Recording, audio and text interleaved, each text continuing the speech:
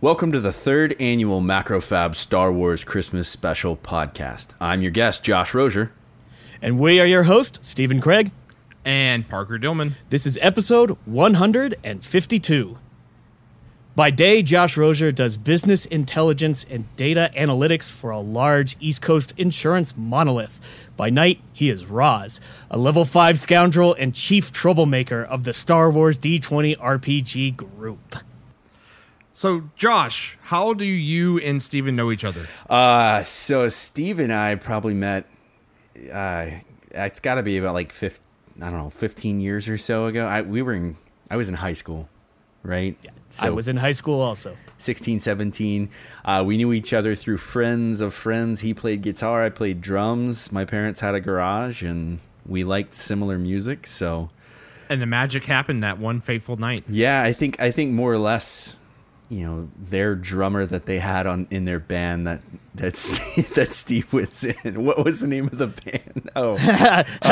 It was No Guarantees. That's right. Yeah. Oh my God, that's so No Guarantees. I was in an emo band, like a full on. It was like emo pop punk. It was embarrassing, but our drummer. This is gonna get cut from the podcast. Probably. You know. Yeah. The recording's gonna go missing. Yeah. Well, our drummer. Well, let's put it this way. Josh was better than our drummer, and so we tried to recruit Josh. And he didn't actually end up playing with that band, but we just ended up making a friendship instead. Yeah. So we stayed in contact for years. Steve was best man in my wedding. I was best man in his wedding, and, you know, he can't get rid of me now, so... Yeah. But Roz is a complete Star Wars nerd, right? True story. Yeah, actually... I'm now prepping the next generation of little Roz's. It's like every family movie night. That's the first thing they ask for. What do you kids want to watch? Star Wars. Actually, we watched Rogue One today with my son, and did it blow his mind? Well, so I was like, pretty good, huh? And he's like on the verge of tears. I'm like, son, what's wrong? He goes, there's no Luke Skywalker. Oh no! Where's Luke Skywalker? I'm like, it's okay, buddy. He's on Tatooine, like putzing around with some droids right about now. You're good. and wait, your son's what, 5? Yeah, he's 5. He's kindergartner. So Star Wars is about the most important thing in his life right now. So as it should be. Well, that sounds like you're bringing him up well. I'm proud. I'm a proud father. So yeah, this is the third annual Macrofab Star Wars Christmas Special podcast. So I guess we should just go ahead and just jump right into Star Wars. Yeah. We do this every year where we talk about the technology of Star Wars, and we get a little bit nerdy about it. Not a little bit. We get a lot of bit nerdy about it. I mean, it's also like it's our podcast, so we're always nerdy. So, well, I'm glad. Thanks for the invite. I'm glad I could be part of the third annual. This sounds like fun. I've been anticipating since you guys sent me the text. I don't know, a couple weeks back. I've been like listening and watching YouTube videos on like, well, they call it now Legends, right? But it was the expanded universe back in the day. So I got lots of mental material saved up here. Well, and wait, didn't Disney pull the plug on the extended universe? Yeah, dude, they retconned the whole thing. They just nuked it all, and they were like, "All right, we don't like any of this." You know, King Disney, Michael Eisner or whatever his name is, Iger. I don't care. Yeah, he pretty much just pulled the plug on pretty much all the backstory that I've learned since I was a kid. But yeah, that part kind of sucks. But when you actually did look at a lot of the EU stuff, a lot of it was bad. Yeah, some of it started getting a little like. Don't even get me started on the Yuzon Vong or any of that bullshit. all the future stuff. Yeah. Well, it just felt like, basically what LucasArts would do is they would be like, basically someone would say, I'd want to write a Star Wars story, and they're like, sure, do it. Well, so this is how ridiculous it got. So in defense of the decision to like nuke the whole thing, right? I don't agree with it 100%, but so Cloud City, the second movie, Empire Strikes Back, right? There's the part where Lando gets on the horn and tells everybody, evacuate, the Empire's taken over the city. Well, as people are running out, there's this dude, he's running out with an ice cream machine. And you see him for like a second in the movie. there's an entire bio written about that guy now because of the expanded universe and what he was carrying and his backstory and where, like, it got a little ridiculous, but I don't know. I suppose Disney was thinking maybe they should just this is going to sound mean, and I don't mean it this way, but drain the swamp and start over, you know? Drain the swamp. Yeah. You know, actually a little bit, because I think the problem with the old EU, or Legends as it's called now, is there was no cohesive umbrella that tied everything together. Not to say that episode 7 and 8 also, they lack that same problem of that overarching storyline as well. But at least all the new extended universe stuff that Disney's been coming out with, like, it makes sense, and like they're connected, and like it's actually really good. Like, there hasn't been something that's come out from Disney in the expanded universe stuff yet that's been bad. Yeah, I mean, I haven't been keeping track with what their new, like, they call it canon, I guess, now, right? And I don't know, I don't really have a clear idea of what's canon and what isn't. Obviously, the movies are canon. There's some other, like, related. I know they have some cartoons that have been running for years that are considered canon and all those backstories. But for the most part, like, we'll see. I don't know. I'm not going to worry about that for this discussion. We can kind of see if you guys call me out on anything. I'll be perfectly fine with it. But I personally don't care. Well, there's one thing that I really hope for, and actually this came off of a video I was watching about Family Guy. You know how Family Guy did a few Star Wars episodes, right? Blue Harvest, they did like a standalone episode, right? Yeah. Well, they did 3 standalone episodes that were like an hour long. And the entire time they're making fun of Star Wars, but I watched something about that, and they mentioned, the writers mentioned that LucasArts was fantastic to work for, because basically they didn't have to really even ask permission for anything. They were like, "Can we just write Star Wars jokes?" And LucasArts was like, "Yeah, sure." And they said, "What can we do and what can't we do?" And they're like, just whatever. And I kind of like, and it's great. Like, the Star Wars universe was like super open with LucasArts, because they just let anyone do anything. And I sort of hope that Disney allows a little bit of that. Because George Lucas was probably doing the Scrooge McDuck routine through all of his cash at that point. He's like, yeah, whatever, whatever you want. Yeah, just pay me money. Yeah. All right. Well, let's go ahead and break right into it. So each year we ask our guests at the beginning, what is your favorite Star Wars character? So I've been struggling with this. What you asked I'm not going to say I'm like king uber nerd about Star Wars, but as far as sci-fi is concerned, this is the pinnacle for me. So I've been like struggling with the question. So as far as Squish is concerned, like, I started on, okay,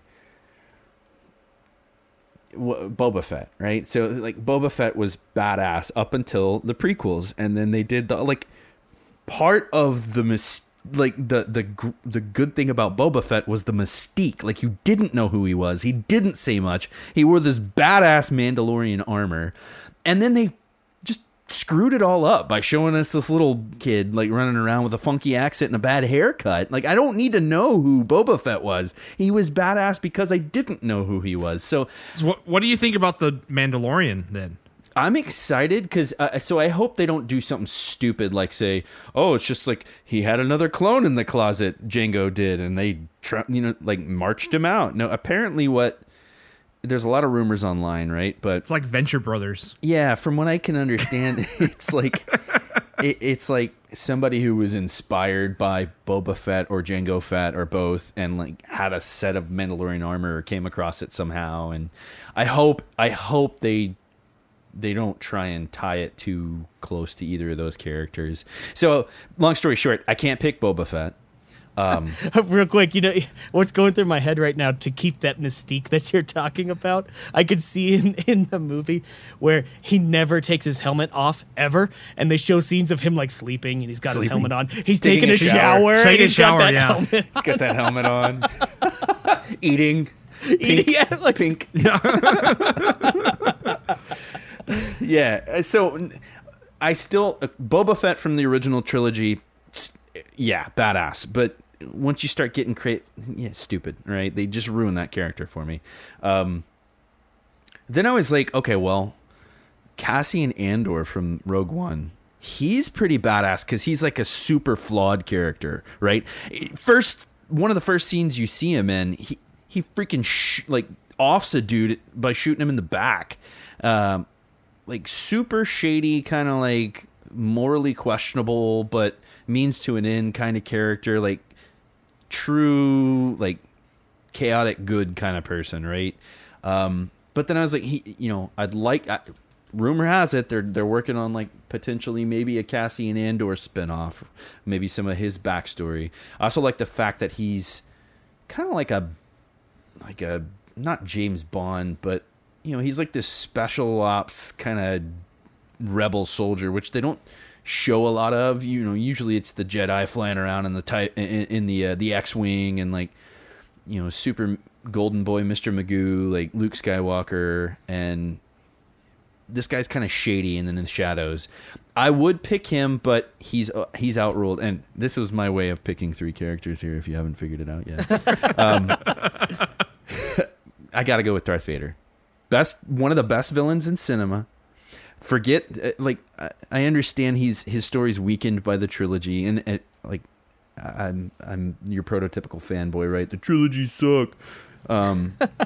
But no, Vader, he's got the conflict. He's very complex. The suit, the lightsaber, like all the backstory, everything that's been written about him. It's hard not to pick Vader in my mind. And he was pretty awesome in Rogue One too. Yeah, that 30 seconds of him walking down the hall and just, well, that was the first, well, one of the first times in Star Wars movies where we see him being like actually evil, right, as like Vader, like actually like wrecking shit. Yeah. But isn't that sort of like going back to the mystique? Isn't that sort of exactly how it's supposed to be? Where you never in the prequels you don't really see him do a ton of evil, so it's up to your own mind to project. You just said didn't do a ton of evil, yet in the episode 3 he just murders like 50 children. No. I'm sorry. I don't mean the prequels. I apologize. I mean the 4, 5, 6. The original trilogy. The original trilogy. Okay. That's what I mean. You're right. He just like force chokes a couple people, and that's about it. The first guy he force chokes. Well, actually, okay. So the first guy he chokes, he doesn't do it with the force. He does it with his hand. And then the second guy that he chokes, he actually lets go. Yeah, that's true. Because Tarkin bitched at him. Yeah, basically. Yeah. Yeah. Well, no, you're forgetting about the part when he gets onto the blockade runner ship and he picks up the. No, that's what I'm talking about. That's the first. Soldier. Okay, that's the first person he kills, and he does it without the force. Casually crushes his trachea with his fingers. Yeah. Yep. His fake fingers. That's about right. And so one quick thing actually on the Rogue One character, I can't remember his name, Cassian, right? Cassian Andor, yeah. What I love about that is it shows kind of the cross-section of what the rebels are willing to accept, mainly because like that's just like the Joe Schmo that's out there, right. Well, and I mean, I don't know if we'll get into the discussion about which movies we think are good and why, but I'm sure it'll be part of the discussion. But I feel like I'll add that to the end. I feel like that's why Rogue One in my mind was one of their stronger efforts, right? Because I feel like the movie kind of grew up with the audience in a sense, and I heard rumors that they even at the original screening that they showed Disney was like, this is a little too dark. You guys have to cut some of this out, and they did. So like even what you see now is slightly sanitized by the mouse, and it's still gritty and kind of it's like a Star Wars war movie. Yeah, it reminds me a lot of like kind of like Band of Brothers-y. Yeah. Kind of setup.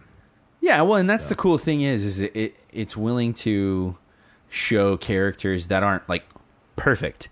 And that's what makes it believable, right? If you got the perfect character who always makes the right decision and the good guys always win and there's always some light at the end of the tunnel. Well, everybody freaking dies at the end of that movie. Spoiler alert. Yeah. if anybody's listening to this podcast by this point, what's Rogue One, like 3 years old, 2 years old at this point? Yeah, So- we're past statute of limitations on that one. Yeah. Yeah, I think we're actually past statutes on episode 8. We might Correct. be talking It's over about. a year Okay, old. so The Last Roz, Jedi. your favorite character, we've boiled it down to Vader, and that's totally respectable. So the second question that we ask all of our guests is, what's your favorite droid? This one's pretty easy for me, actually. It's K2SO from Rogue One. Part of it is because he's a reprogrammed Imperial droid, so that brings back, shades of another robot from my childhood, played by an unintelligible Austrian. So Terminator 2, right? Yeah. But I like the fact that he's, more than just the comic relief in the movie from a droid standpoint. He's actually a main character. So I like the fact that and he wrecks shit, and he's kind of got a little bit of a sense of humor and a smart ass, which obviously they throw in for the comic relief. But I just like him because he's a droid, but he's actually a character in the movie versus like C-3PO and R2-D2 who are just there to either move the plot along or provide a little bit of. They pad the story ha-has. really hard. They do, yeah. Yeah. So that one was actually pretty easy for me. So the funny thing is, last year's podcast, I said that was not my favorite droid. Well, okay, so has yours changed? Is it now that, Parker, or have you made modifications? I've made modifications. Okay. Mainly because this year I went through and listened to the audiobooks for the Aftermath series of Star Wars, which is the new stuff that Disney's coming out with. And so the Aftermath series takes place after Episode 6, and for like the 6 or 7 months after Episode 6, where like the Empire has lost its second Death Star, and the Empire is crumbling, and the rebels are, still trying to, because like that's the thing is what people don't realize is like after the Death Star blew up in Episode 6, the Empire still exists. They just lost like a couple Star Destroyers and a killer moon base. And it's like, you still got like, 1,000 Star Destroyers left. And yeah, so it's like, it talks about that downfall. But there's a character in it, one of the main characters, he has a droid that he's built and modified called Mr. Bones. And he is a B-1 battle droid from the Clone War era that has been like painted red and has like bones like grafted onto him, and he's been reprogrammed with like lots of different programs, and so he like talks to you or talks to the main characters and stuff, but he basically likes violence and likes killing people, and he's sadistic. Like one of his quotes is, "I say we blast the meat bag and save you the trouble, master." And his voice is like in Clone Wars where like Roger, like he's got that voice, but since he's so like his memory is so corrupted, it's like warbly and like distorted. It's just amazing. It's like if the Joker made a droid. Yeah, basically, yeah. Like, and he like attacks by basically windmilling at people. Like a 6-year-old little girl. Yeah, he basically his arms just start spinning up, and like he's got like a vibro dagger that pops out of his arm, and it's freaking amazing. That's awesome. Interesting. I might have to read those. So They have an audio. If you like audiobooks, Audible. do that, because the Star Wars, like they do a production level on top of the story, and so wow. like they have actors that are voicing all the characters, and they have sound effects, and yeah, it's awesome. Oh, I'll have to check that out. Yeah. So Steven, did you update? I think IG-88 was your favorite droid last time. Solid pick. yeah, IG-88 was last year's pick. I have made a modification on my favorite droid, and I put a little bit of thought into this one, and the what it all boils down to is if you look at the Empire in a nutshell, you kind of get the feeling that it's like a really, really giant bloated bureaucracy. There's miles of red tape for everything that goes on. There's councils after councils that have to approve XYZ. It's like a giant corporation. And you can see that reflected through their droid design and what they have going on. And there's a particular droid that I think really shows this. When Princess Leia in A New Hope is captured and she's on the Death Star and Vader comes to interrogate her, there's a floating black ball that has a syringe on the side of it. And in the scene, it actually like focuses on the syringe. And it's like, somebody had to go through like the heartache of designing the giant floating ball to stab someone with a syringe that some stormtrooper could just do. You know, like they have a specific robot for this one task.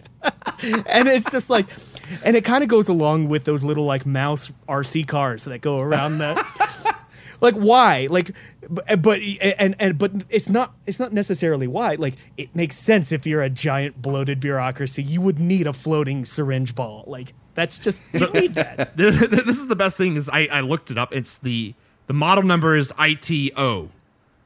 It's an interrogation droid, but the best thing is like its armament classifications. So it has an arc emitter. Number 2 on the list is bone fragmenters. What? Ouch. Chemical torture turret. So it's got a stun gun, a billy club. Yeah. Drug injector. Electroshock nerve probes.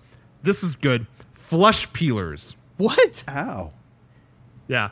Joint cripplers. Okay, this is a purpose-built droid. Sonic torture devices. Victim analysis photoreceptor. And they still couldn't get something out of Princess Leia? Yes. I find that hard to believe. Yeah. I think it's just the ridiculousness that it needed to be a floating sphere that did this. Yes. But like, because it could just be like an R2-D2 unit that had all those things. or any other thing. Just send in some stormtrooper to like rough her up a little bit. Yeah. You know. Well, and the thing is, to my recollection, those droids don't exist anywhere else in any of the movies. That's like one scene that they put a lot of thought into it. Have you ever seen the Robot Chicken bit about that droid? No, I haven't. Okay. Oh yeah, because it's like the doctor. Yeah, I forgot what they call it, but it's funny. Go watch it. It's on YouTube. I don't remember what they have, how you would even find it, but I'm sure Robot Chicken droids would probably get you there. That's pretty much a guarantee. Well, shoot. Okay, so we have now established our favorite characters, and we've re-upped our droids. Maybe they'll change next year. Maybe they won't. Maybe. It depends on... actually, yeah, I think the next episode will be out by the time we do this podcast again. In fact, the next episode will be like moderately old, I think, by then. No, it would just come out. Is it coming out next Christmas? I thought it was coming out... Christmas. Oh, okay. I thought it was in the summer. Okay, well, then we will have our final analysis. More then, fodder. Yeah, more fodder. Great. Well, we'll have to put a spoiler warning on the next episode. Yeah. And it'll be a legitimate spoiler warning. Yeah. Yeah. Or maybe we'll record this right before it. Well, we won't have anything new to talk about. Oh, that's true. But it's Star Wars. We always have new stuff to talk about. That's true. Anyways, on to the topics. I'll take the first topic on this one, and so we'll get a little bit nerdy here, but something came to mind the other day, and it's the idea of the midichlorians, and the idea that was put forth in, I guess it was episode 1 is where they were introduced, and this thought that midichlorians are the explanation for the Force, and it was... They're like a bacteria or something. Yeah, well, okay, so, and that's what I really want to kind of jump into, because everyone's kind of thought of midichlorians as this, like, living being, or part of, like, your cells, or some of the cells in your bodies have midichlorians. And I wanted to kind of breach another topic here and talk about, is the Force a force? And what I mean by that is the Force, i.e. Star Wars, the Force, like a force of nature? Or is it something biological, in a sense? And I started piecing together... Or can you draw like a body diagram for it? Yeah. Well, everyone... not everyone. I've basically heard nothing but complaints about the Midi-chlorian story. So I wanted to try to figure out, is there a way that I could potentially justify it and make it feel better? No. Well, but hang on. Let's talk about this. Maybe I'll change your mind here. Okay, so No, you won't. These Midi-chlorians were originally described as part of the cellular makeup of the Jedi. So basically like a living organism kind of thing. And in A New Hope, Obi-Wan has a phrase that he says, an energy field created by all living beings. And he's describing the Force in that. So an energy field created by all living beings. And what I think is really kind of like key in that sentence is the fact that he says field. Because when you say field to an engineer, like that means something. There's like something behind that. And there's something to sink your teeth into. And so I'll preface this by saying, and our listeners know this very well, I'm not an expert in anything I'm about to say. I am more of a YouTube consumer of knowledge. So I'm going to go a little bit into some quantum theory and some quantum stuff. But follow me on this. Okay. So take something like the electromagnetic force. Like, you know, you have two charges, a positive and a negative charge.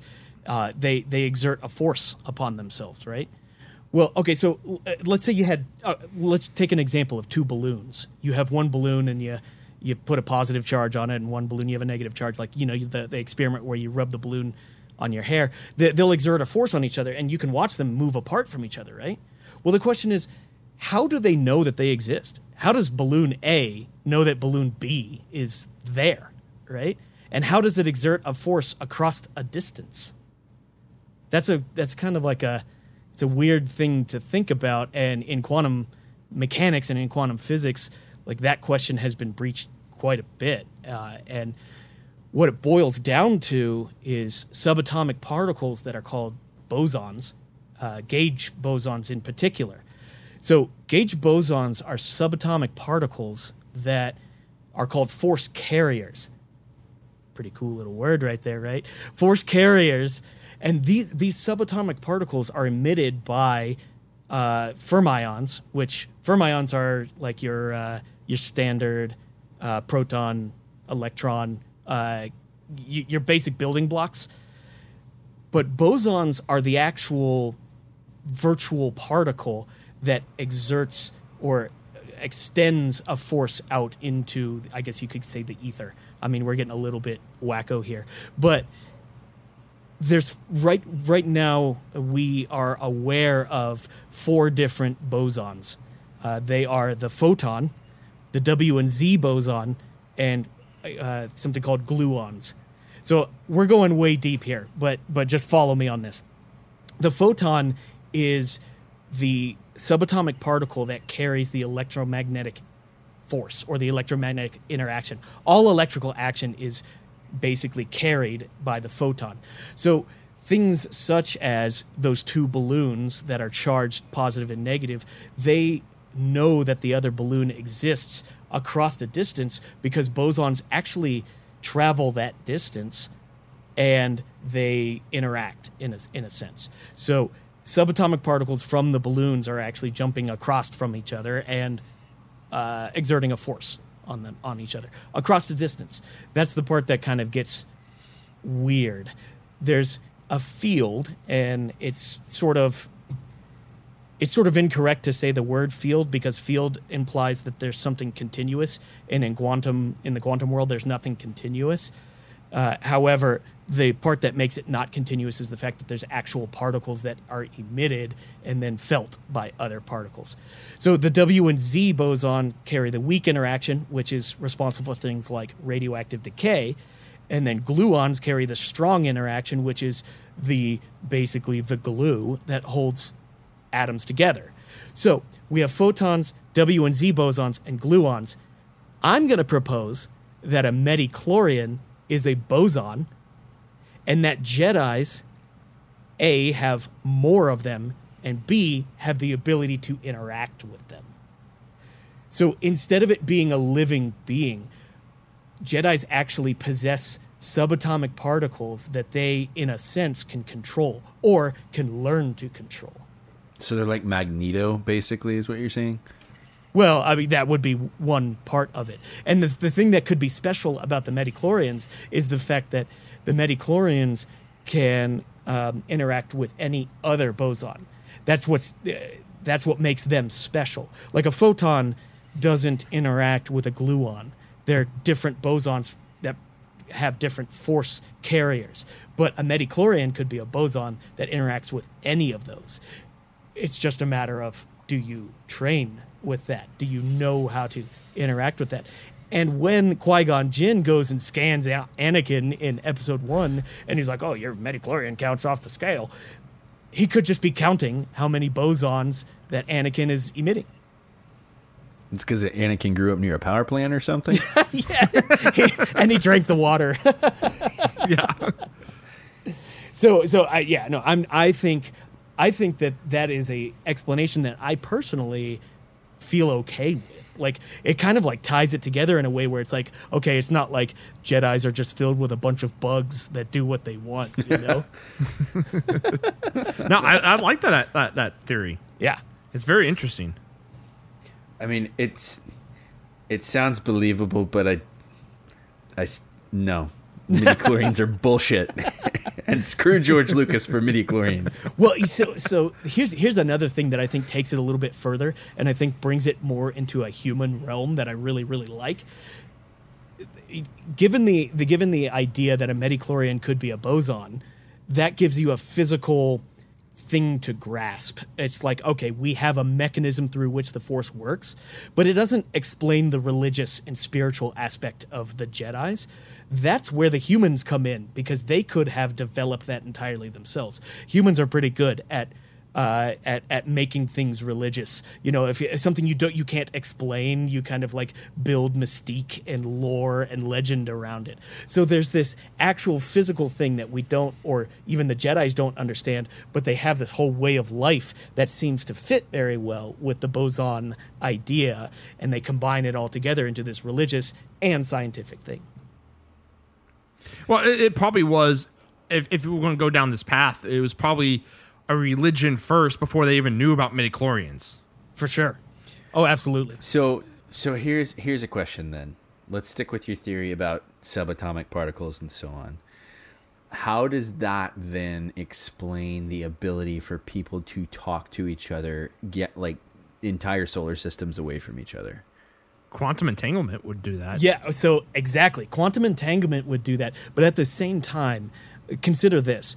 Right now, the moon's interaction, its mass, is actually pulling on you. But also the sun is actually pulling on you, and the Andromeda Galaxy is pulling. Every bit of matter in the universe is actually pulling on you. Even if it's insignificant, it's still doing it. How does it reach across those distances and actually interact with Roz right now? Well, it's through the bosons are actually, they're virtual particles. It's ridiculous. But the thing is, like, the distance across things doesn't necessarily come into play when we're talking about that. It's difficult to explain.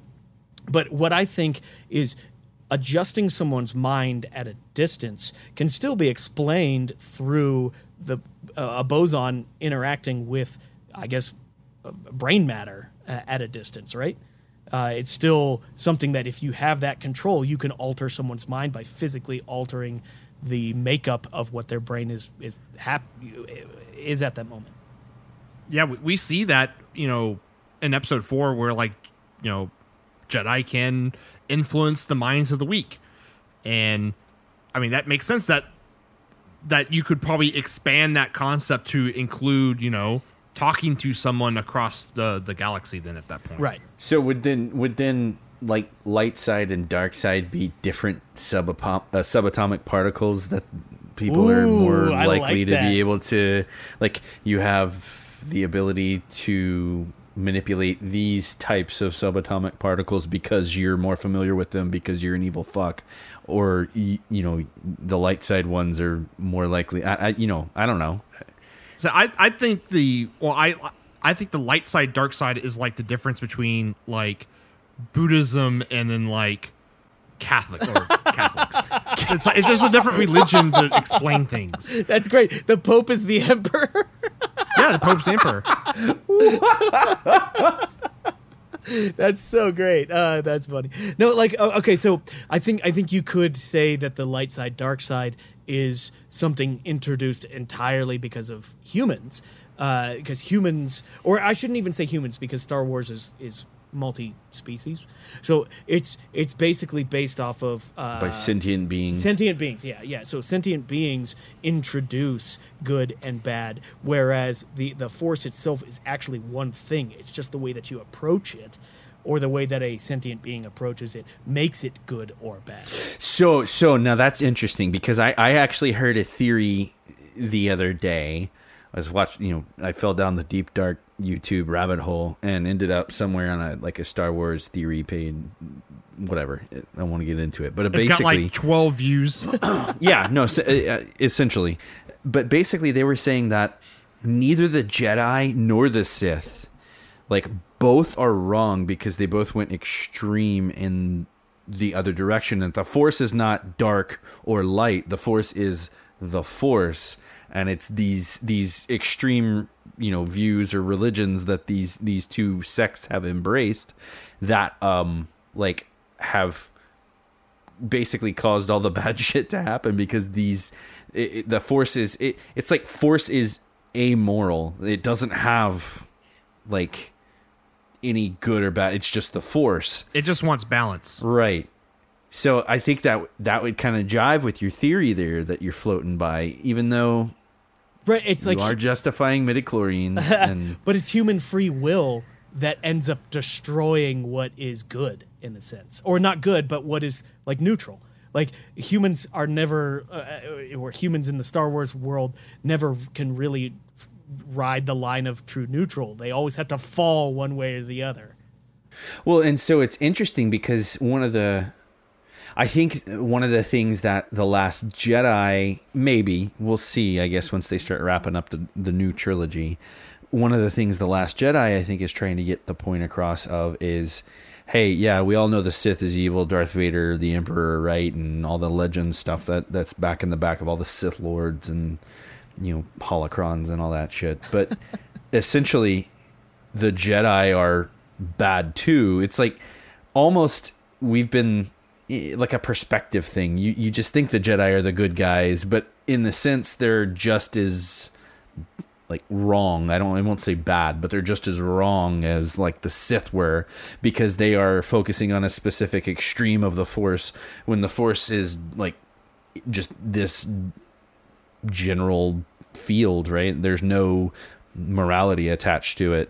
Right. So that would make sense. And get this, I love this. In fact, we talked about this last year. It was a prediction that we made where Rey from episode 7 and 8, where she is not a Jedi, like capital J Jedi, right? Because she hasn't gone through any of the formal training. In other words, she hasn't gone through the religious doctrine. She's what's called a Force adept. Where she can feel the Force, she can involve herself in the Force, but she doesn't know the backstory, I guess you could say, behind the Force. And they even show other beings and other people using the Force on top of that. And I think Disney's trying to open it up. So here's the thing, though. All right. So I have, this might surprise you, issues with the way Rey becomes able to use the Force. I think the prototype for the Force adept is from Rogue One. The guy, the Chirrut, the blind monk, right? Yeah. Oh, for sure. That's a guy. So the fact that Rey just wakes up one day and is able to essentially kick the crap out of Luke Skywalker, who George Lucas himself said is the most powerful Jedi that's ever existed, just because she wants to. I still think the Force requires like this focus and practice, and regardless of the religious aspect of whatever the Jedi brought to it, right? Or the Sith, I still think it takes training and focus, and like you just meditation. Right, you can't just be one with the Force. Like you have to learn how to be one with the Force. Well, let me Like, people let me might have- counter that with something actually. So get this: what if the intense meditation and study of the Jedi religion actually holds people back? What if that's something where they're actually hindered from actually using the power because they're so intent on a specific method of doing it? No, so I completely agree with you, which is why I kind of go back to that character in Rogue One, Chirrut, right? And the reason I pick him as an example is because he resembles a Jedi in no way, shape, or form, right? He doesn't stand on his head and pick up rocks or shoot lightning out of his fingers. He doesn't wield a lightsaber, but he's clearly a Force user. So this is somebody that you know has become familiar with the Force, trained to use the Force. He believes. And yeah, he's one with the Force and the Force is with him. Yeah. And he's shooting down TIE fighters with like crossbows and dodging bullets and stuff. Things that are clearly Force, but not like anything you've seen in any of the movies. The problem I have with Rey is it's like she's a Jedi, but she's just a super Jedi, right? And it's like, oh, I've never touched a lightsaber before. I'm going to kick the shit out of a Sith Lord who's been training with a lightsaber since he was an adolescent. It's very convenient.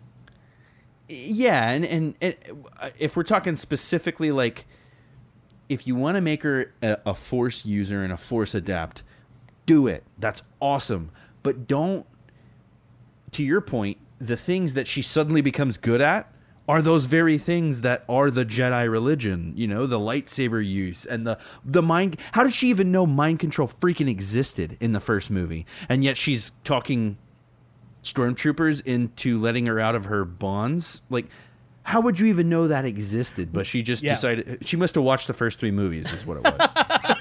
Well, and to your point, okay, so in episode 5, Luke goes to Dagobah and he's training with Yoda, and he's having trouble, stacking 3 or 4 rocks on top of themselves. Right. The same general amount of Jedi-ness that Rey has in episode 8, she moves like half a mountain without even trying. And I'll admit that's super, super convenient. She lifts like a couple tons of rocks to open up a path for everyone, and she does it effortlessly. That's a little convenient. Right. So yeah, not to get off on like a super tangent about away from your subatomic particle theory here. I think it makes sense. I like it a lot. I'm still bothered that you're justifying the midi-chlorians.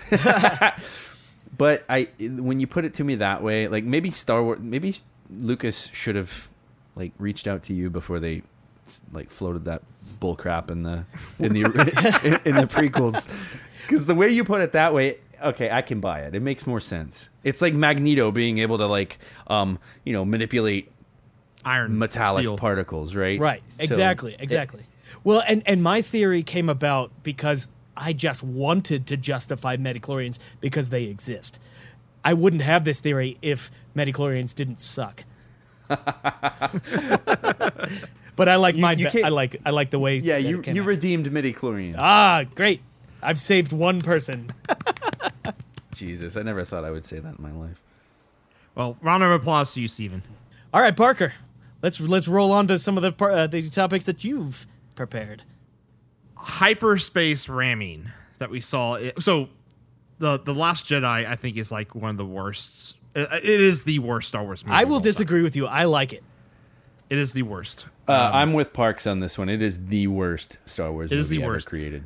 Mainly because it breaks so many rules that we've known to have existed in Star Wars, and one of them was hyperspace ramming. So at the very end of the movie, the purple-haired lady turns the ship around Jurassic and then Park. rams. She flies through another ship. Yeah, and she turns the ship around, and in a effort to save the rest of her crew, hyperspeed rams the Mon Calamari ship Hope 1 into Snoke's main flagship. I can't remember the name of that ship. Enormous.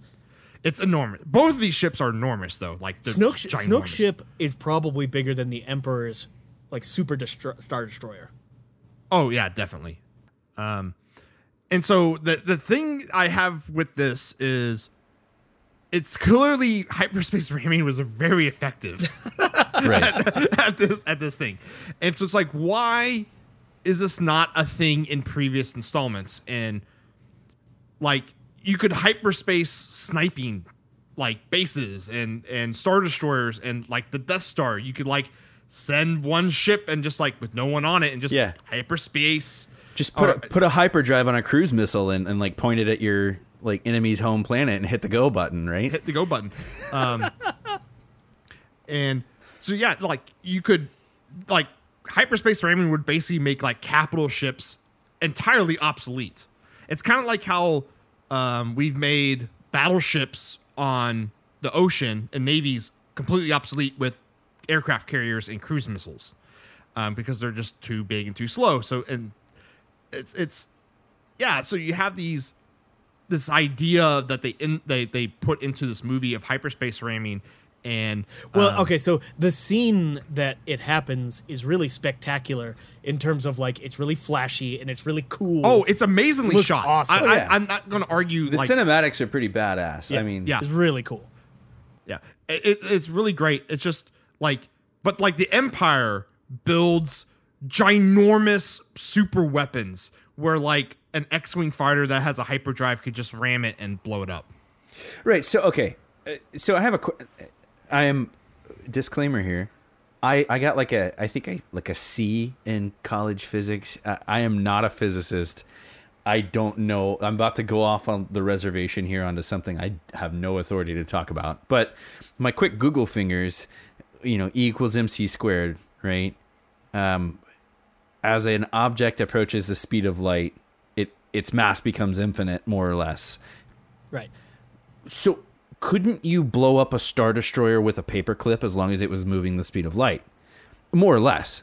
Well, okay. So actually, what that equation says is to move mass at the speed of light, you need infinite energy. Infinite energy. Yeah, it doesn't. It kind of doesn't go the other way. Well, it's just like that E equals MC squared is just an equation that just relates how energy is related to mass. Right. So when you convert mass to energy and energy to mass, that's the equation for it. Right, but doesn't it essentially mean that, converting energy to mass, there's some level at some point along that equation of infinite measure, right? Yeah. Well, the thing is, though, in Star Wars, like even with faster than light stuff like hyperdrives, they've clearly defeated. Physics doesn't exist the same way in that universe as it does in ours. Right. Yeah. Well, they figured out, even if it works the same, they figured out some technology to get around the fact that the closer you get to the speed of light, the heavier your ship gets, basically. Okay, fair enough. So, all right, then we'll put that in that bucket. Forget what I said about Einstein and all that shit. But that's good. I think basically they explain hyperspace is like an alternate dimension, but that dimension still interacts with this dimension. That's how they do it. Because like there's that whole thing in episode 4 where they have to calculate, like Han Solo's got to calculate the hyperspace jump so they don't ram. So you don't go through a star or an asteroid or something like you said, right? Right. So when you go through if that's the case, then when you're going in faster than light speed, you're not leaving this dimension. You are actually traveling from one point to another, and you're traveling through space to that point. Yes, according to that. Yeah. But hyperspace is, if you look it up on like Wikipedia or whatever, how it's explained, it is a alternate dimension, but you're still in this dimension. You're kind of being carried in this other dimension. It's kind of weird. So people who defend this movie basically say only capital ships would have enough mass and large enough hyperdrives to make this like a thing. So you wouldn't do it though, because your capital ships are very expensive, right? Oh wait, Parker's got some calculations here. I'm calling bullshit on that. How so? What? Well, just all right. No. This is what people who defend the hyperspace ramming in episode 8 say. Right. Okay. Well, so my question is, why does it need to be defended? Like, it's perfectly viable. Well, okay, if it's perfectly viable, then why wouldn't they use it all the time? All the time. That's a good question. And so the reason why people don't use it all the time is because some people speculate that maybe capital ships like the Hope 1 would have enough mass and enough hyperdrive capability to make it work. The thing is, though, I did some quick math on an X-Wing, and the estimate weight of an X-Wing is like 5,500 kilograms, and that's based off like an F-15 fighter jet. They'll look about the same size. And so let's just assume light speed, not even faster than light. So it's just going... It's going real fast. So it's going really fast. It's going, was it 299 million meters per second? I think that's... 3 times 10 to the 8? Something like that? Yeah, that would be... Yeah. Okay, so just kinetic energy, so 1/2 mv squared for this X-Wing, if it's going just the speed of light, is 247 quintillion joules. Right. Which is, I have the number there. Yeah. It's got 1, 2, 3, 4, 5, 6 commas in it. Yeah. 6 commas. Yeah, it's got a 6 lot commas. of juice. 6 sets of 3 zeros. Yeah. There's a ton of energy. And so it's like an X-Wing would have plenty enough power or enough energy if it was going light speed and slammed into something. So you could basically, you would take your X-Wing and, line it up with the exhaust port on the Death Star and just shoot right at it. I mean, you start basically this whole hyperspace ramming thing they introduced in episode 8 starts punching holes in like everything that has previously happened in Star Wars. Like everything else that movie did.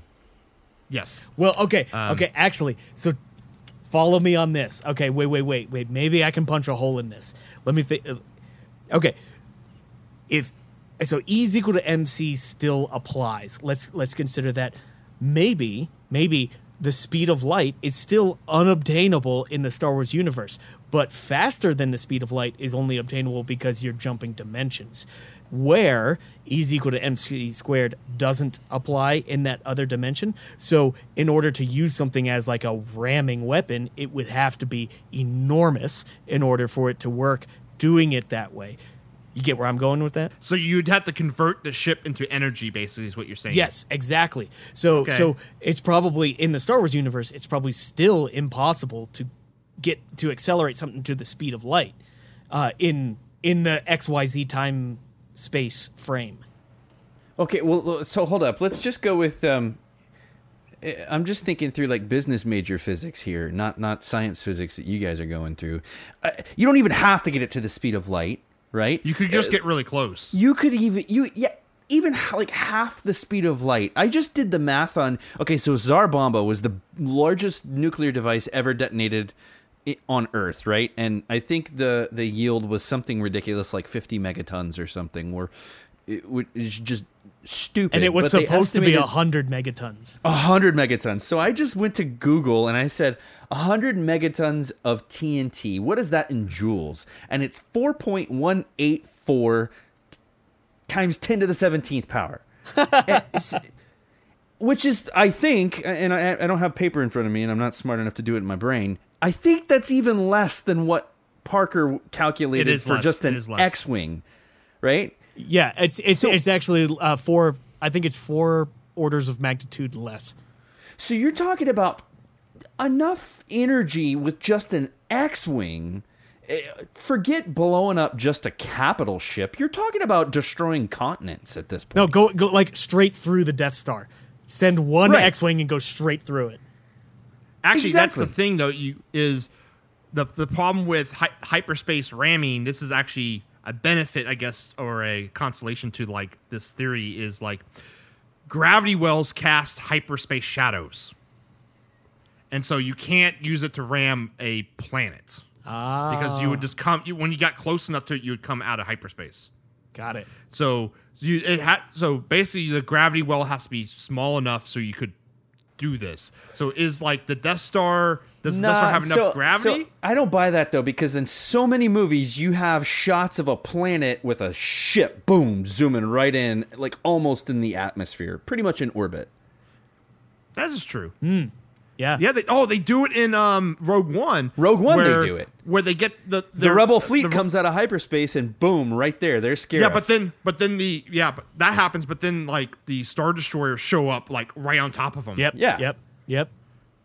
So maybe you can do it to a point. Like you can't like do the Battlestar Galactica jump into the atmosphere and then shoot all the fighters out and then jump back out. Y'all seen that? Yeah. That's like my favorite like scene in Battlestar Galactica. So you probably can't do that because you're too close to the planet in Star Wars. But there's got to be a limit to this because we know that gravity wells pull stuff out of hyperspace because the Empire has those ships are called. They start with an I. Interdictors. Wait, actually, wait, no, but wait, hang and they on. can pull ships. I just out made of that up. hyperdrives. I don't know if it's. I think it is actually. In Empire Strikes Back, the very beginning of it, Vader kills one of his, I don't know, commanders, generals, whatever, because he says they came out of hyperspace too close to the planet. Yeah, Indictor class is what it is. Indictor class Star Destroyers have big gravity wells that they can just suck ships out of hyperdrive. Hyperspace. Wait, but Steve, didn't he say that because they were trying to keep the element surprise in Empire? I don't know. Was it the element of surprise, or did the guy screw I up don't know. and actually like lose a fleet? That's a good question. And at the same time, in A New Hope, when you know the crew is first leaving Tatooine, there's that Star Destroyer that basically follows them, and it takes them some time to jump into hyperspace. Is that because they're too close to Tatooine and they had to get further away? it's both. They're calculating their jump and they have to get away from the gravity well. So here's a question for you then. Let's go back to Last Jedi and purple-haired, super pilot. What if the ship is just still accelerating to get to hyperspace? It doesn't just instantly jump to hyperspace. It has to, Accelerate it's in. Yeah, you gotta get the hyperspace. Acceleration is a cylinders running. bitch. Yeah, yeah. Kind of puts you. Well, first off, if you're standing still and your ship accelerates up to light speed, wouldn't you basically go through the back wall of said ship? I don't know. Become a greasy red paste on the wall. Yeah, you're a fine red mist getting shot out the back of the ship. But It's funny. I think Einstein actually had some thought experiments about like generally this exact same thing. Like one of his famous ones was you're in a train car, like think of a boxcar that's empty. You can't see the outside; it's entirely encased. And think of this train car as frictionless, entirely frictionless, but it's sitting still on a train track. You're inside this car, and you have a flashlight. If you turn the flashlight on, then light will leave your flashlight, go through the train car, and eventually hit the other wall on the train car. Right? Well, light actually has mass. I mean, there's mass to it. So when you turn on that flashlight, like the train car technically would move somewhat because you've emitted light. But once the light hits the wall on the other side of the train car, then the train stops moving. Isn't that like the theory behind the M drive that we can't figure out how it works? Basically, yeah. Yeah. Like, I mean, it's visible light versus like microwaves, I think, in the M drive, but still, more or less Concepts. same principle. Yeah, somehow that thing is purported to produce a higher force or a net positive force in one direction, which means something moves, which is crazy. Yeah, you just jam AM radio and somehow you start moving. And depending on what channel you turn it to, you go faster or slower. So NPR or talk radio. Yeah. And the other thing people say that why this isn't more commonly used is that hyperdrives are very expensive, right? I mean, they're expensive, but they're not like cost prohibitive because there's entire fleets of ships that have them. In fact, every rebel ship has it. Every single rebel ship has it. So if an X-wing has this thing, though, is like when they attacked the Death Star, if they only used one X-wing to take it out with hyperdrive, they lost one. Instead, they tried to shoot a proton torpedo into it, and they lost like their entire fleet of like 30 X-wings and like 15 Y-wings. They lost almost everything besides like 3 ships. And it's like, okay, so it doesn't make it so it would be less expensive than at that point. Instead of having to sacrifice all your ships to do it with conventional weaponry, you could just send a X-wing going barreling at it, 299 million meters a second at it. Well, okay, What if the reason nobody's ever done it is because like if you did do it, it caused some like black hole that swallowed the universe or something, or like someone this like Satan, Cthulhu. Yeah, Cthulhu comes out. So here's the thing. Back to the whole Empire bureaucracy thing. Obviously, the Empire did some kind of cost-benefit analysis on it, and they figured that TIE fighters did not need a hyperdrive because they don't have They it. don't even have deflector shields. Well, that's true. I guess they tried to Zerg it. They just throw as many as they can at a problem. Absolutely, it's the Sherman tank of space fighters. You're right, it is. Just build as many as you can, whatever. Hey, we don't care if they're better than the Tiger tank. We got 40,000 of them. just march them out. I mean, if you shoot 40,000 rounds at a Tiger tank, it'll eventually blow up, right? I don't like the hyperspace ramming in Episode 8 at all. There's some holes. So there's Some. Wait. So if that's the biggest hole from that movie that we have a It's problem not, with, no. It's the biggest. It's no. I think it's the largest hole on a tech standpoint. yeah. In that movie. Sure. I mean, we can go down the rabbit hole of like just how bad it's written and the plot and Oh, we certainly can, but there's probably a dozen other podcasts like released this week that do the same thing. But so we'll just put that in the same bucket as how do people not spontaneously combust as soon as they turn on a lightsaber, and all the other things that don't work in physics when it comes to Star Wars. They're all sitting in that nice bucket of okay. yeah, okay. And so the next one I want to talk about is the 12 parsecs, because this is with Solo. Oh, the Kessel Solo Run. movie. The Kessel Run. And this is Solo's famous line that shows Lucas has no idea what he was writing about. Solo's line from The New Hope is, in regards to the Millennium Falcon, is it made the Kessel Run in less than 12 parsecs, which sounds impressive until you look up what a parsec is, and it's a distance of it's a measurement of distance instead of time. So it's like that doesn't make any sense, right? Until the Solo movie, and they actually kind of explained, Right.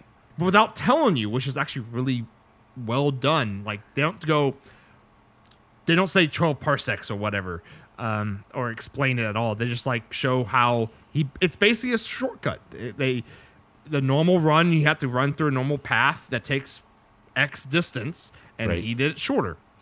The thing is, though, that's more of a piloting gloat, but he's gloating about the Millennium Falcon And how fast it is. and how fast it is, which doesn't make any sense then, because any ship could take that shortcut.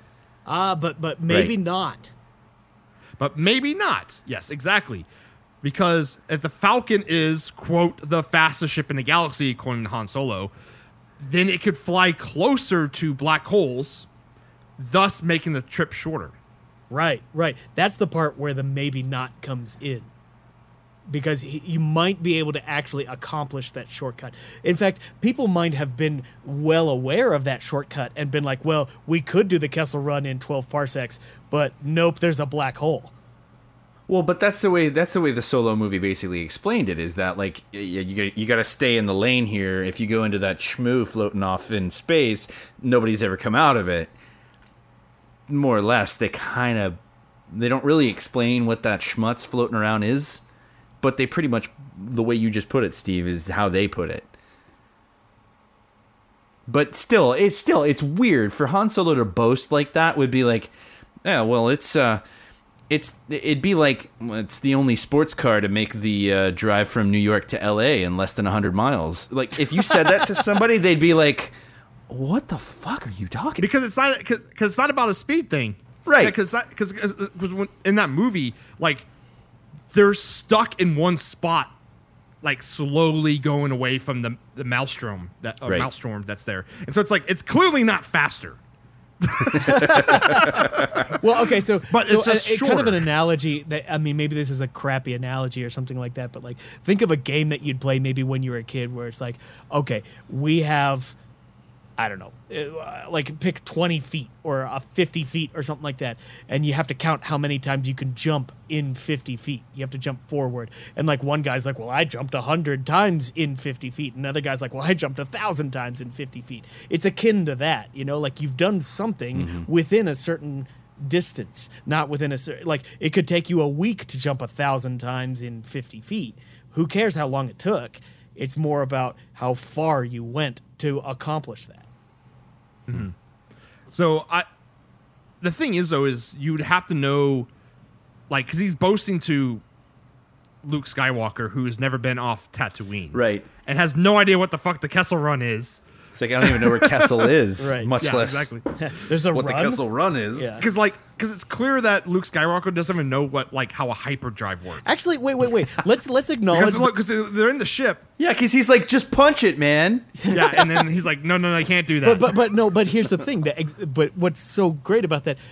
What's the only thing that Luke has really done? He shot rats in a desert from his like Yeah. slow flying little ship. Like that is And the then they give him the extent of what he's equivalent done. of like an F-18 and like, hey, good luck, buddy.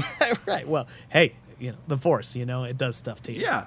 Yeah. But at that point, has he really done anything with the Force at that point? No. Not really. I mean, he trained against that remote droid, and that's about it. Yeah, no, he did Yeah. one thing. So wait. We argue about Rey, and Luke had done zero. No. Don't you dare. No, because Luke's been piloting since he was a kid, and that's what his boast was all about. It wasn't about shooting rats, it was about piloting. So if we go back to our Force Adept conversation about the blind monk and the fact that he's learned how to use the Force, maybe it's not through like the proper Jedi way. We're not saying that Rey... Okay, look. If Rey kicked Kylo Ren's ass with her little stick because of the Force, I would buy it all day long. I'd be like, okay, that's Yeah, great. I would I'll agree take there. it. But Rey picked up a lightsaber without ever having used... Fuck it, she's never even turned one on and kicked a trained Sith Lord who's been training... Mind you, he's a Force user also, but has been training since he was a kid and whooped him up one side and down the other. That's what I have a problem with. Sorry, rant over. No, that's fair. Continue. That's totally fair. In every way, that is a fair argument. So let's think about what happened. Okay, Luke Skywalker actually turned on a lightsaber, practiced with it, had a few lessons with Obi-Wan on the Millennium Falcon, assumedly trained with Yoda on Dagobah, hopefully. Well, he also... his training on the Millennium Falcon is he was learning how to feel the Force. Right. And how to not even manipulate it, but just how to experience... Like, how do you interact with it? Which is... That's all he does in that first movie. He just interacts You're with right, it. because he never actually uses a lightsaber for anything destructive in Episode 4.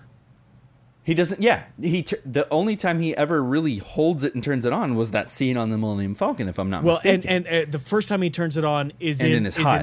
Obi-Wan's In hut. Obi-Wan's hut, Yeah, right? Yeah.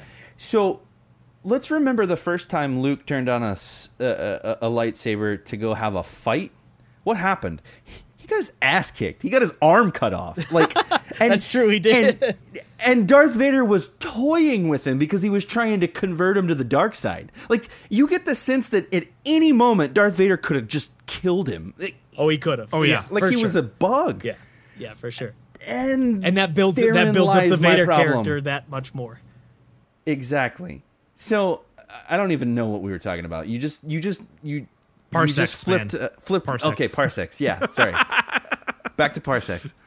So, yeah, I mean, basically they redeemed Lucas's flub in Solo. But so, okay, as you were explaining this, I had that thought though. There's so many Lucas flubs throughout the entire series that have yeah. had to be justified. Yeah, Like somehow. so many. I mean, even something as basic as, hey, up until like the second movie, Empire Strikes Back, Luke and Leia were supposed to be like, love people, like, I don't know, in a Love relationship. people. I was going to put it some other poetic way. You mean Star Wars is not a story about incest? Well, it was supposed to be, apparently. But apparently you can just change your mind about major plot points all, like, up until the last movie in this series. Yeah. Hey, I have to admit, I will, golf clap for Disney for keeping the Leia and Solo thing together. Like, that's something they pulled from the post movie story stuff that I'm glad they did that. Leia and explain, what do you mean? Leia and Han get together? Actually getting married and having and actually having kids. Like, that's they screwed up, because in the Legends they were supposed to have kids that ended up, they were supposed to be twins. And actually, so have you guys heard about, and maybe I'm skipping ahead here, I don't know, but Episode 9 signed on Kerry Russell as, she's not credited, so nobody knows who she's going to play. But are you guys familiar with Kerry Russell? Do you know who she is? No. So have you ever seen the show The Americans? It's on FX. I think so, Russian spies. Yeah. So she's the female lead in that show. Awesome show. If you've never seen it, go watch it. But there's all kinds of like fan theories flying around, and one of the theories is that she's like Kylo Ren's like twin sister, or another theory is that she's like Mara Jade. No, they're not going to pull that out. Don't even get me started. Like, anyways, but well, the good thing is going back to the Steven's point, is in the Aftermath, the book series, Leia's like pregnant. Yeah. So Yep. And it's Solo, like one of the books, I think it's like the second book, or is it the third book? I can't remember. Anyway, Solo has like this conundrum, like he's a smuggler and a scoundrel and a daddy, and now he's got to be a dad, and he's just has this moral conflict, which I watched, or I guess listened to those books before I saw Solo, and then I saw Solo, and I appreciated like Solo's origin story way more after finding out, like, what happens after episode 6. So okay, can we pause there for a second, because there's something that I'm confused about when it comes to Solo, and maybe the fact that you've read this series might explain it a little bit more. Maybe not, because the timeline is after the movies, but all right. So remember when Solo's in the spaceport, and his girlfriend just got locked behind the TSA check station or whatever. Just got his new last name. Yes, yeah. So there's walking around in that spaceport are a bunch of stormtroopers, right? Yeah. Mm-hmm. Stormtroopers in standard stormtrooper armor. You see the Imperial officer in his Imperial uniform. So right away you're like, all right, this is Imperial time frame. Mm-hmm. And then fast forward to the end of the movie, Solo's girlfriend, and this is years later, by the way, gets on the space Skype and starts talking to who? Darth frickin' Maul. So either Darth Maul didn't die, which according to Legends, which we don't know, but like he stapled his two halves back together or something and came back.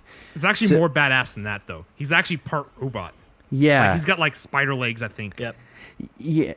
Yeah. But point is like either George Lucas, Disney, screwed the timeline up royally, and those should be like clone troopers, because stormtroopers didn't exist until the Empire era, or Darth Maul like is still alive, in which case, like, why didn't he show up?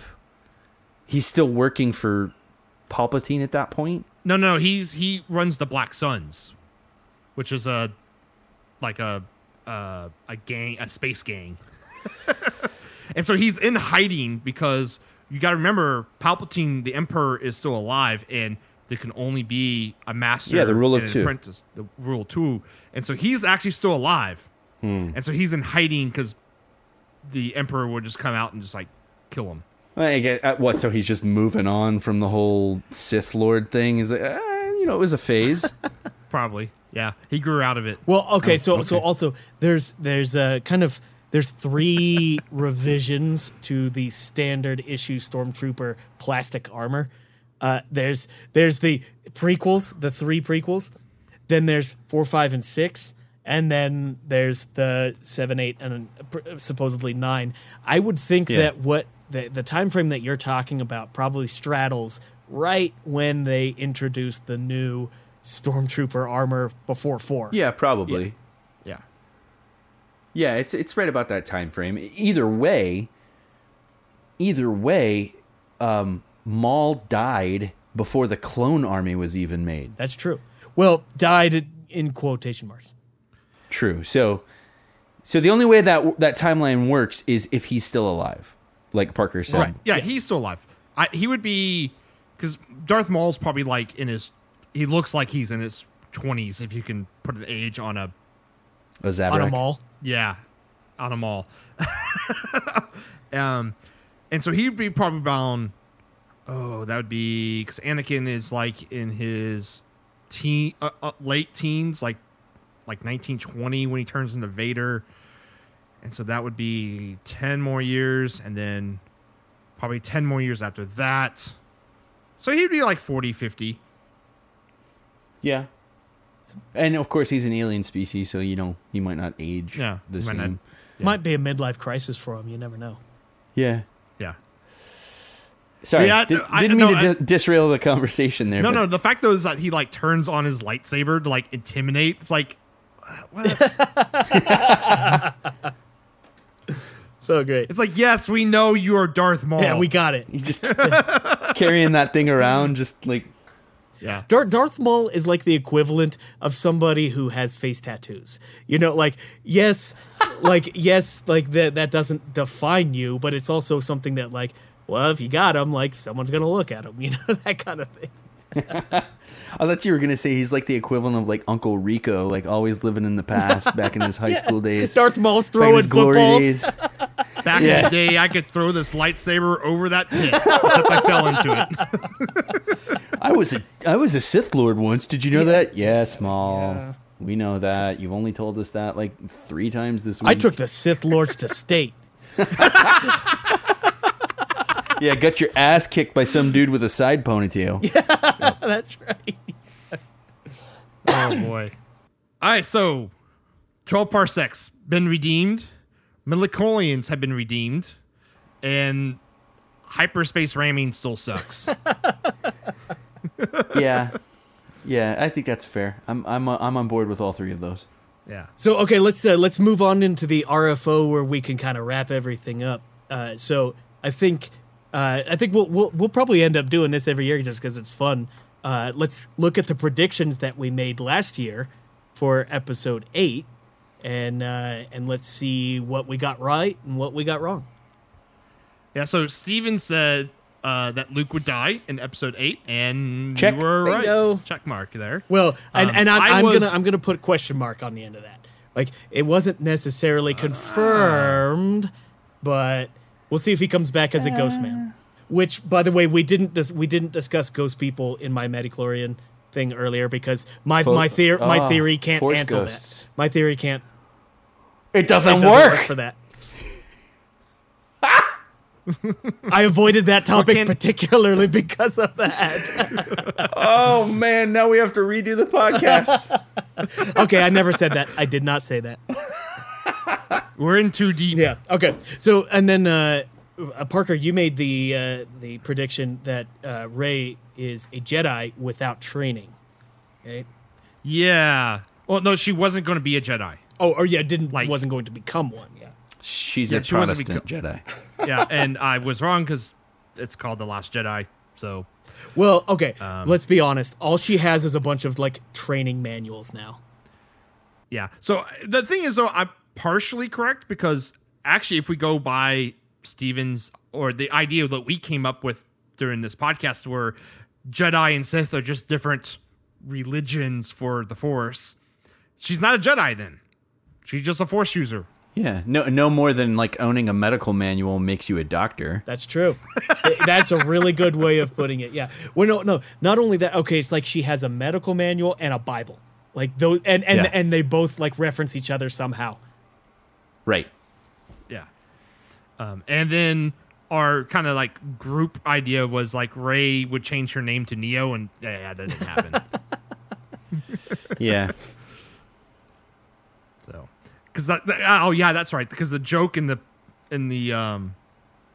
joke that we had was like at the end of episode 7, she would like just download how to be a Jedi and how to use the Force, and then she could just use it. So it was like the Wouldn't surprise me. Matrix. Yeah. Wouldn't surprise me. And Darth Maul is Keanu Reeves, and he's just like, whoa. Whoa. What if I told you? All right, let's move into predictions for episode 9. Yeah. So my prediction is we're going to see a CGI Carrie Fisher Confirmed. because they killed the wrong character in episode 8. The universe handed Ryan Johnson a solution to a monumental problem on a silver effing platter. And what did he do? He did Mary Poppins force flying Carrie Fisher back after she got blown up. Like, just kill her there, dude. That's you. The universe just, the stars aligned. Yeah. End it. But nope, and she's coming back. And let's be frank, Carrie Fisher's. Okay, let's say that they did kill her that way. That would have been a better death than the way that Han Solo died in 7. Right. Oh, And it would have. getting gut shot by a lightsaber. It would have had more continuity too. Kylo Ren kills both his parents. Like, makes sense. Yeah, it would have Yep. been great. Yeah. Although in episode 8, he wasn't the one who pulled the trigger that blew up the ship. Right, He hesitated. I have a feeling that was like edited to look that way. Like, it probably, maybe in the original. I don't know. Never mind. Yeah. In the original cut, he just flew like right at it and killed her. Yeah. He's just like, boom, hit the button, dead. That's the thing is in episode 8 when that happened, I was like, at that point when I was watching the movie, I'm like, okay, this is very interesting how it's going because like before that you see like the bomber scene and stuff, and I don't really have a problem with that. That scene looks really cool, but she like gets sucked out of the vacuum and like how like it was shot and how the music was like I thought that was just it. Like, yep, that's how she dies. And that would have been great. And then she goes spoonful of sugar on everybody's ass and floats her way back. yeah, in. I was like. And I was like, If she had an umbrella, that would have been hilarious. but the thing is, when she Supermaned back in, I'm like, I'm done with this movie, and it's like minute like 16 now into the movie. That's where they lost me right there. I was I was like right there. fuck and- this movie. Yeah, because guess who dies? Our favorite Mon Calamari. Yeah. They didn't even give a shit that They didn't give a Akbar shit died. about him. Not a memorial service, no plaque, nothing. So it should have been his head like floating through space. He's like, it's a trap. Yeah, All right. So one of the things that we actually put for one of the predictions is Luke actually dead? I think we're gonna see Ghost Luke. We're gonna see Mark Hamill, pop up as a old man ghost. That's pretty much a guarantee. Yeah, you're gonna have Force Ghost Luke, I think. But okay. Oh, totally. Here's a prediction. Are we going to see Yoda, Luke, and Anakin pop up in 9? I think you might even see Obi-Wan probably too. Yeah, probably. Yeah. Okay, actually, wait, but here's a good one. Are they going to George Lucas it and screw it up, and they're going to have young Luke as a ghost? Like when as they Anakin? did, remember when they did when yeah. George Lucas brought back young Anakin or whatnot as a ghost? Yes. That was awful. I think that would take more work than just putting Mark Hamill's old ass up on the screen. So, Josh or Roz, Yo, what's your prediction? on Force Ghost Luke? No, on episode 9. Oh, No, or just any prediction. Any Yeah. prediction for episode 9?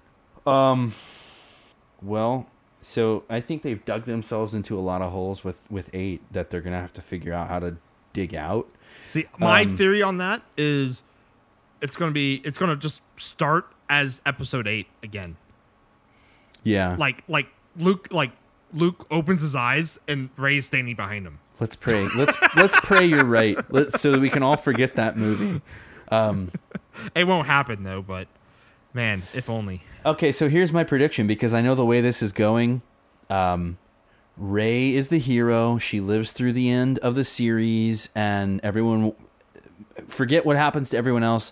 Rey walks into the sunset, nose perfectly clean, happily ever after kind of scenario, because this is the freaking the mouse cult, and they're not going to screw up their cash cow and their strong female lead. Man, she's the millennial Jedi. Are you jaded much there, Roz? Yes. Don't even get me started. You want strong female lead? See Rogue One. Nobody gives props to Jyn Erso. She's stronger than Rey ever was, and didn't have to use magic, unearned Force abilities to do it. Sorry, getting salty. But no, I would 100% agree with you. I'm in on that too. Yeah, Jyn Erso was incredible. So speaking of Rogue One, best Star Wars movies. Yeah. I actually think Solo is like the best Star Wars movie. I think Rogue One. It's definitely the best Disney Star Wars movie. Oh, so I was about to say, I think Rogue One is the best Star Wars movie since the original trilogies. I think if you could rank them all, I'll do the first two. Personally, Empire Strikes Back and then Rogue One. I think that's the first two. Yeah. Yeah, I would agree. Well, I'd be Empires and then Solo. So there's a lot of things I liked about Solo, and going as far as Rogue One is concerned, it's not a perfect movie by any means. There's some questions that it raises. Obviously, it's nothing on the level of like The Last Jedi, though. But I would put The Last Jedi at the very bottom of the list. Yeah. The absolute bottom. Worse than the prequels. Worse. It's the worst Star Wars movie ever made. Solo, I think, was entertaining. It was good. I don't know. I'll go back to my original discussion around the whole Boba Fett thing. I don't really need to know how Han Solo got to the point where, that was part of the mystery of Han Solo and why he was such an attractive character. I do I love the way that they made Chewbacca an actual. He wasn't just a sidekick necessarily in that movie. Now, this is the only issue I have with Solo is why does Han know how to speak Chewbacca? Yeah. What is it? Kashyyyk? Well, Kashyyyk is the planet. Yeah, it's son of a. I'm looking it up right now. Yeah. So that's the only thing that Shriwook. That's we both found it. Yeah. So that thing is they don't explain that at all. He just knows how to speak it, and that just frustrates me. I thought he made some comment about oh no, it's right when he's Chewbacca's about to drown him in the mud. He goes Yes. yeah, I speak a little or something, and that's about all the explanation you get. Yeah, and it's just that frustrates me because the rest of this movie is everything that happens for a reason and is explainable. No one does stupid things just to advance the plot, like in Rogue One. Wait, hold up. You're gonna fire shots like that. You have to defend them. Oh, on Rogue One? Yeah. Oh, the whole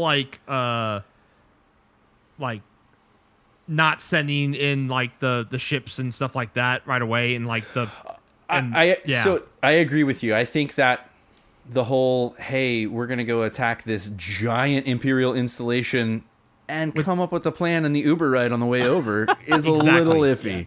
Yeah. Yes. That's like, oh, we're gonna go break into Fort Knox and we'll figure it out. Figure it out along the way. Yeah. Yeah.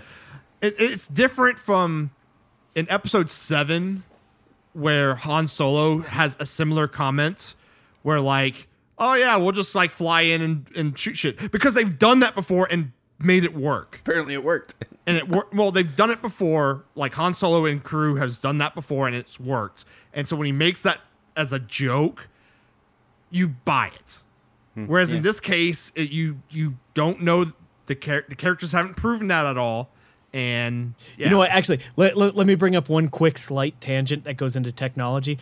So one of the first times we see Han Solo do exactly what you're talking about is when they get trapped on the Death Star in A New Hope. And what do they have to do? They have to turn off the tractor beam. And what do you have to do to turn a tractor beam off? You have to go on the most possible dangerous catwalk and solve a Rubik's Cube to turn off a tractor beam. You know, like The best thing is the Empire does not believe in railings. They cost too much. oh yeah, no, OSHA does not exist in Star Wars. No. Not at all. Star Wars, yeah. Well, No. the thing is, like, railings. Oh, yeah, if we don't build railings, that's the thing. Is the Death Star's like, think about how much railing would like add to the weight and cost to the Death Star. Yeah, once again, someone did a cost analysis of life versus railings, and they're like, well, they're clones, so you know, like railing is Well, no, it's expensive.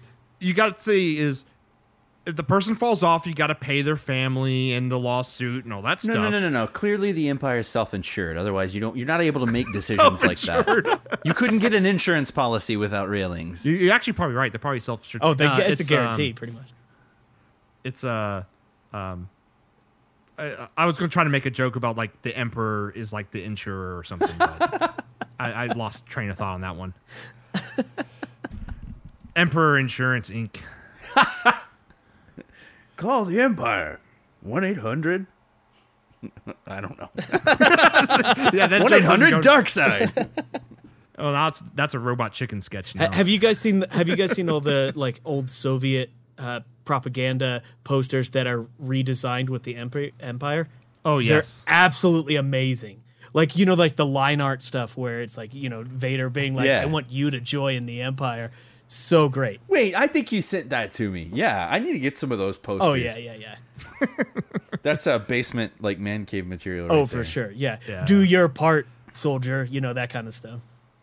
Yeah. So long story short, I liked Solo.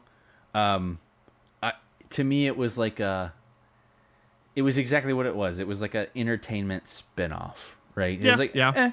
good movie. Could I have done without it? Yeah. yeah, but Rogue One would have been the same thing. They weave Rogue One into the primary storyline of That's true. Star And Wars. it solves some issues with Star Wars. In fact, it solves some of the biggest issues with Star Wars, i.e., the trash port in the Death Star. Like, it solves Yes. that. That's a huge issue. It was intentional. Yeah, no. There's skits about it, about how stupid Yeah, it is. yeah. Oh, and skits about how stupid it is that they did it a second time. Right. Yeah. Yeah. Well, the reason why I put Solo above Rogue One is Rogue One, the first third of that movie is kind of slow, It is. and it pays off in the end. But like Solo is just so consistent in its delivery of its jokes, the storyline, how it's set up, and Yeah.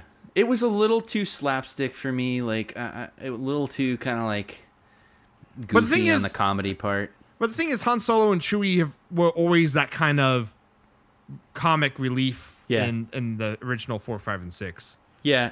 So I know that some people had like serious issues with the actor they got to play Han Solo. I didn't. He was see great. anything wrong with him. to be I honest. thought great. it was he. I I can't mean, he's remember not his name. Harrison Ford. If you're looking for somebody who's Harrison Ford quality, Well- he's Indiana frickin' Jones. He's Han Solo. You're never gonna replace Yeah. that. But the thing is, though, is he didn't try to imitate Harrison Ford's acting style, but it was just he got a legit smirk, and his swagger when he walked was like sold the character. But He got you it. could. But the thing that they did well is you could see that Han Solo, the one that we all know and love, evolved out of that character. They did a good job Yeah, of making yes. that. And one thing that I really love that they did is the first time that he goes and plays cards with Lando. You the whole time you're thinking you're like, oh, this is where he gets the ship, and he is where he does gets not. it. Yeah, Yeah. and that was so great. That was fantastic. Oh yeah, That was good. So the Lando character too. I more or less like how they spun him. I liked it a lot. I was okay with the whole Lando character. It was pretty cool how they, made his like. It was like the Lando like Billy D. Williams like smooth talking. I think Donald Glover pulled it off. The way great. Lando I thought should it was be. a great character. And I really liked Right. it, and they really play off the, Han Solo and Lando are like friends. They're like Right. frenemies. Right, They're because it they're explains good- that whole scene on the dock, the landing dock. Yeah. You got a whole lot of nerve coming around here. Yeah, and then they end up bro hugging it out, and it's just they set it up perfectly because you know how Han Solo basically calls him out and as a cheat, but without like actually like tarnishing his name. And actually, you know what? That sort of makes sense. That okay? So yes, agreed. Frenemies kind of thing. But if the connection that those two characters have is what we've seen in the Solo movie, and if there's not much more of a connection beyond that, it sort of makes sense that Lando would betray Han on Bespin in Empire Strikes Back. Because, like, yes, they were close, but they weren't, like, best buddies. Right. Yeah. Yeah. I think just to defend my choice of Rogue One, just to wrap up my opinion on the whole best movies thing. Obviously, the original trilogy stands for itself. You know, everyone has their own opinion on that they developed when they were kids. Since then, the prequels are, Rogue One, I think. The thing is, I've rewatched the prequels. Yeah. And I have too. Since I had kids, I had to show them, right? I can't and just pretend they not, don't exist. I mean, it's like, some of the acting's really bad. Like, I'll put it this way, Lucas cannot write and direct a love scene at all. Like, he doesn't know how humans interact. He just can't write it. The biggest problem with the prequels, I mean, midi-chlorians aside and stuff, which we've solved that issue tonight. The biggest problem with is the way they wrote Anakin Skywalker. If you fix that, you fix the prequels. There's nothing else really in the prequels that is, damaging, right? It's Anakin Skywalker. How much of like a whiny little millennial pretty boy he is, more or less. But going back to Rogue One, what I like about Rogue One, they don't have to have a happy ending. Everyone dies, right, at the end.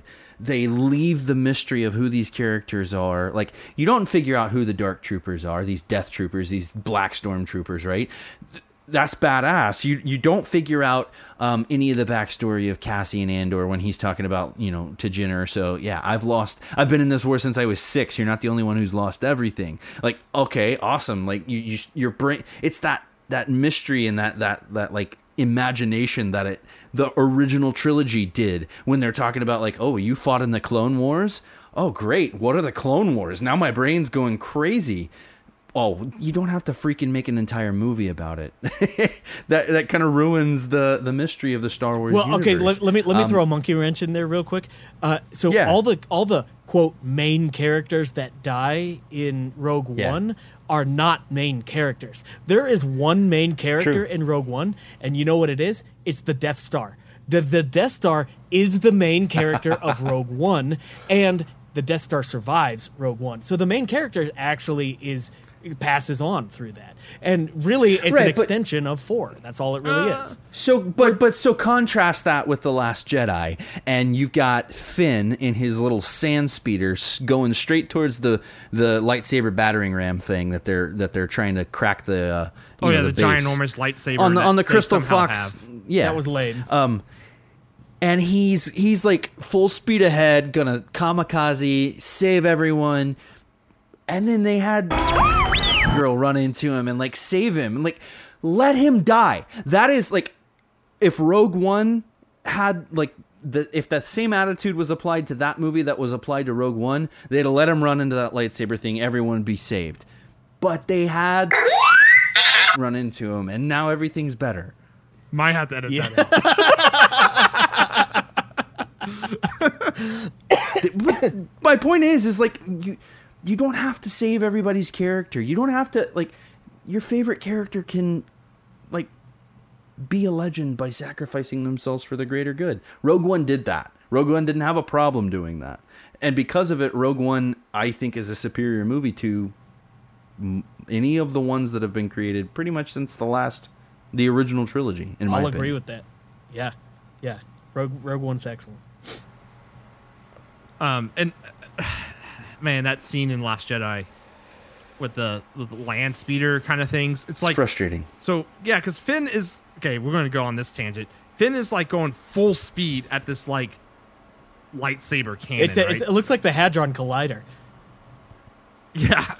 But then he's saved by... Rose. Rose. Saved by Rose by being like how does she catch up to him to save him? Well, also, like one scene later, they're back at the base, and they did it on foot. On foot. Yeah, they just like hop, skip, and jump right on back with all the Empire behind them. And they're like miles away from the and he's base. hauling ass. It's like, how in that thing. did this happen? Yeah. That was kind of that's artificial drama that's been boiled up. Right. Well, it's also like the whole thing in The Last Jedi with the whole casino thing where like rich people are evil is basically the story there. Space Dallas. Well, and the camel horses, right? Oh, the whole let's let the camel horses free and everyone's happy. Screw the child slaves, but the camel horses are free. Yeah, that's true. They kind of do that, don't they? Yeah, but one of the little children, they show him he's by the new standards, he's a Jedi. He's a Protestant Jedi. Yeah, he's a Jedi. So anything else, guys? We've gone on for like an hour and like 35 minutes. I'll say no. Otherwise, we'll go on for another hour we've done pretty good so far. Great. Well, then, Roz, thank you so much for joining us on the third Star Wars Christmas special. Would you like to sign us out? Yeah, let's do it. I appreciate the invite, guys. It was a lot of fun. So, with that being said, that was the third annual Macrofab Star Wars Christmas Special podcast. I was your guest, Josh Rozier. And we were your hosts, Perky Dolman. And Stephen Craig. See you later, guys. Take it easy.